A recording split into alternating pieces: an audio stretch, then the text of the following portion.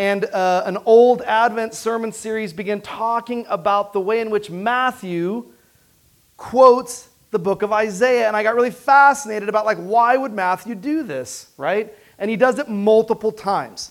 So the next slide should show, so Matthew 1, which we did last Sunday, Matthew 1:23 quotes Isaiah 7:14, right? And so Matthew quotes from Isaiah, look, a virgin will become pregnant and give birth to a son, and they will call him Emmanuel. So as Christians, we read Matthew and we're like, oh, that's about Jesus, right? But he's quoting Isaiah, which is 800 years earlier, right? So Isaiah is not talking about Jesus. Isaiah is talking about a different child, referencing a different child, which we're going to talk a little bit about. Matthew 4, so just a few chapters later, Matthew 4 quotes Isaiah 9. So just 2 chapters later in Isaiah, right?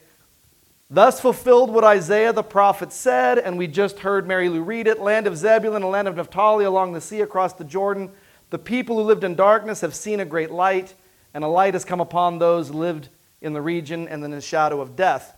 And then, of course, it goes on to give that very famous passage that we all read during Christmas that makes its way into songs, right? Unto us a child is born, he'll be called Counselor, Prince of Peace, Mighty God, right? That comes from this same chapter of Isaiah that Matthew quotes.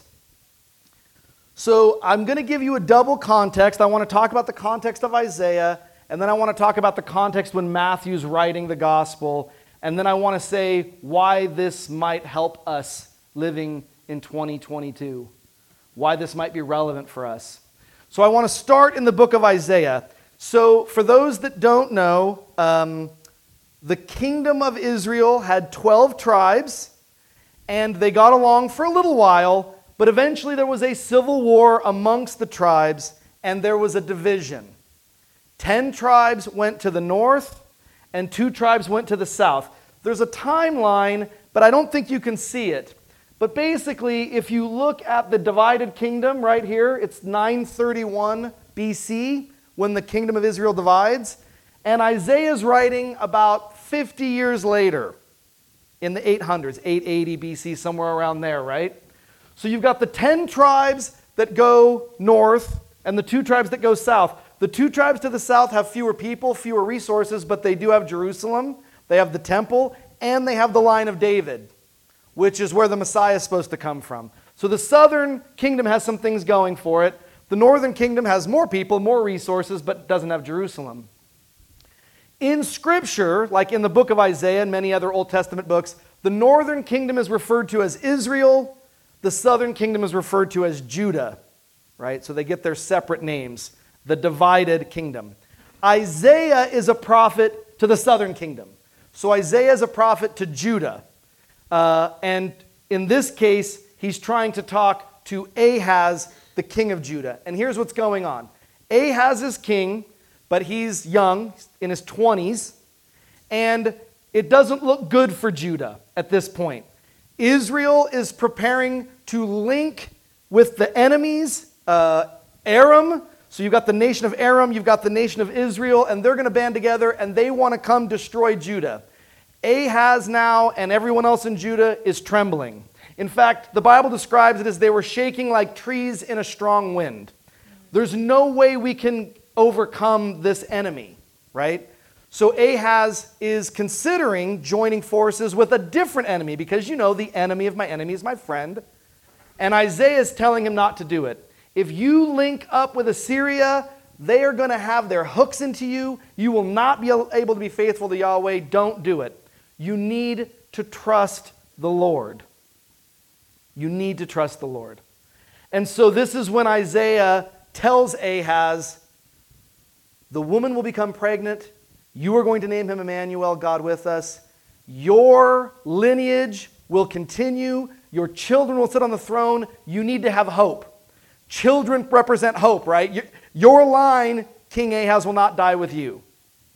Because the woman, most biblical scholars believe that Isaiah is referencing, is in fact Ahaz's wife, who eventually gives birth to Hezekiah, the next king, right?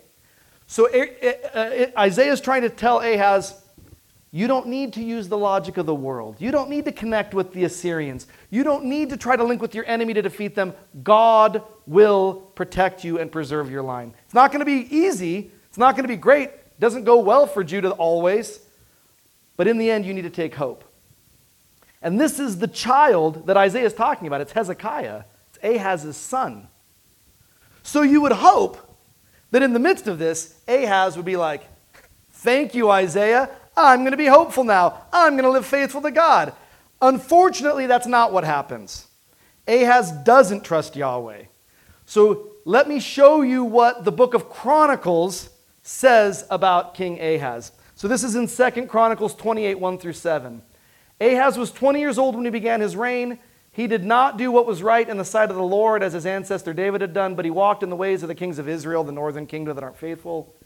He even made cast images for the Baals, and he made offerings in the valley of the son of Hinnom, and made his sons pass through fire. This is an allusion to child sacrifice. So this was a place in the world where other nations would sacrifice children to Baal and to other kinds of foreign gods. And in fact, Ahaz does this in part to try to get strength to defeat his enemies. He doesn't trust God. According to the abominable practices of the nations whom the Lord had driven out before the people of Israel.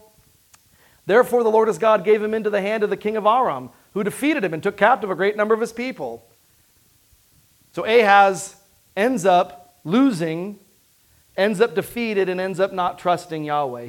He would rather trust the logic of the world, which is get the strongest military you have and kick butt, which seems counter to the logic of God, especially the logic of peace. But we can't forget, Isaiah, the prophet, has said a son will be born. And hear these words once again from Isaiah chapter 9. A child is born to us, a son is given to us, and authority will be on his shoulders. He will be named Wonderful Counselor, Mighty God, Eternal Father, Prince of Peace.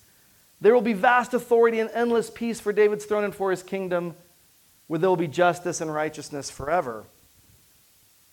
I want you to hear what 2 Chronicles says about Hezekiah, Ahaz's son. 2 Chronicles 29. Hezekiah began his reign when he was 25 years old, and he did what was right in the sight of the Lord, just as his ancestor David had done. In the first year of his reign, in the first month, he opened the doors of the temple and repaired them. He brought in the priests and the Levites and assembled them in the square on the east, and he said to them, listen to me, Levites, sanctify yourselves and sanctify the house of the Lord, the God of your ancestors, and carry out the filth from this holy place. For our ancestors have been unfaithful and have done what is evil in the sight of the Lord. They have forsaken him and have turned away their faces from the dwelling of the Lord and turned their backs. Now it is in my heart to make a covenant with the Lord, the God of Israel, so that his fierce anger may turn away from us. And Hezekiah leads the nation of Judah back to faithfulness. He brings stability and justice and peace. This is the son that Isaiah is referencing and referring to. But let's fast forward now. So now you have Matthew. Matthew lives after Christ's death. He writes, whoever the author is, writes the book of Matthew around 80 AD. Most scholars place it at about 80 AD. So we're talking about 900 years later. Here's Matthew writing down the stories of Jesus, the words and teachings of Jesus, and he's using Isaiah to help him. Like, why? This was my question that drove me to these sermons. Like, why do this, right? Well, to understand, we have to understand what Matthew's context is. Matthew's writing, Jesus has lived, Jesus has taught, Jesus has died. Jesus is now gone. We get the book of Acts, we get the coming of the Holy Spirit, we get the early church. But Rome is still the occupying force.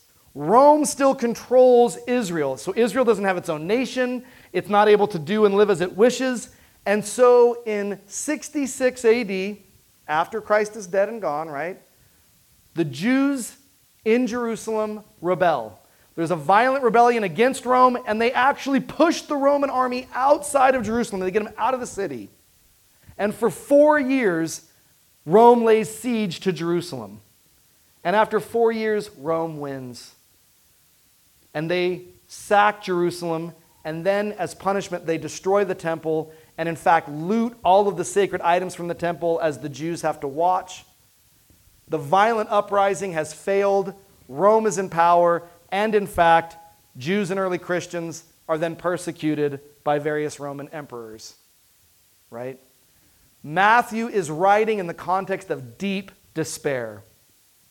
The early Christians feel like we've failed. When is God going to set us free from this occupying force? Where's our hope? And so Matthew recalls Isaiah and Hezekiah and the child of hope when it looked dark for Judah, when they had been defeated by Aram, when it seemed like there would be nothing good to come. Hezekiah is born, and he leads them in a new direction. And now here we are, filled with despair, and he points to the child Jesus, the one who will come and set things right, the eternal Prince of Peace, right? The one who will bring in God's reign. So that even when things look their darkest, first century Christians, God has not given up on you. God is not done acting and living. Christ has been born. Can we follow in Christ's way of peace? So when I put myself in Matthew's shoes, I'm going to make the argument that Matthew sees what the way of violence leads to. What does the way of violence lead to? The way of the world? It leads to further violence and more defeat. And so, what does Matthew promote in the midst of this? Is the Christ figure who somehow is able to love even his enemies. Because I am convinced it's not like we have tried the way of Jesus and seen it fail. I would argue we've never actually really tried the way of Jesus. When we do, even in little bits, it brings real peace, lasting peace. But this is interesting. So I'm going to go back to Isaiah 9 one more time because I want you to pick something up here, right? There will be vast authority and endless peace for David's throne and for his kingdom, establishing and sustaining it with justice and righteousness. The peace of Christ, the peace we hear about in Scripture, is not the kind of peace that is in my life. So when I think about peace, here's what I think about. I have enough money. I have enough comfort. I have, my kids again are in bed or something. I've got my work done and I can rest. That's what I think about when I think about peace. But the peace of Christ, the peace described in Scripture, is much more like shalom, right? This Hebrew word shalom, which is like restoration. It's making things whole. It's reestablishing justice and righteousness. You cannot have peace without justice. You cannot have peace without righteousness. There is no peace when children continue to be harmed and oppressed. There is no peace when people live in their cars in the middle of a snowstorm. There will be no peace when the inequity between the rich and the poor continues to grow. Peace comes when we embody the love of God, the justice of God, to begin to make the world right, to bring shalom with our very actions. This is why peace is not some passive thing that I have when I don't have work to do. Peace is like an active verb when we put on Christ's flesh and bone and begin to love the world well. Peace happens when homes are built on our land to help house people that need it. Peace comes when we say, yes, Interfaith Sanctuary, of course we want you close to our building and in our neighborhood. Just for a minute, I want you to think about the fact that right now, this morning, every person without a home got kicked out of Boise Rescue Mission at 7 a.m., got kicked out of Interfaith Sanctuary because they can't house them. There's not enough space. You can stay here for the night, both of those shelters, but you can't stay during the day. So at 7 a.m. when it's dumping snow, everyone has to leave. Go find some place to stay. The library, the doorway of a building. There will be no peace so long as that's true. So Interfaith Sanctuary says, you know what we want? A bigger facility because we can actually house people 24 hours a day. It's large enough here, they don't have to leave. They get to stay here all day long, warm. That's what peace looks like. Real peace. So, Matthew's call is a reminder. Like, there was no peace in the land of Judah because they abandoned the way of the Lord. There was no faithfulness and no peace. Still now, Rome occupies us when we have no peace. Maybe it's because we've never really tried the way of Christ. You know, there's a picture, I'm sure you've seen it, like a meme. It's a gun holster. There's like a gun in it. And on it, it's quotes Matthew chapter 5. It says, "Blessed are the peacemakers." That's the worldly view of peace. That's how the world conceives of peace. Have enough force to make sure I feel safe. Nothing can hurt me. But love is always a risk. Love is to make oneself vulnerable. It's to open yourself up to disappointment and heartbreak and anger. That's what love looks like.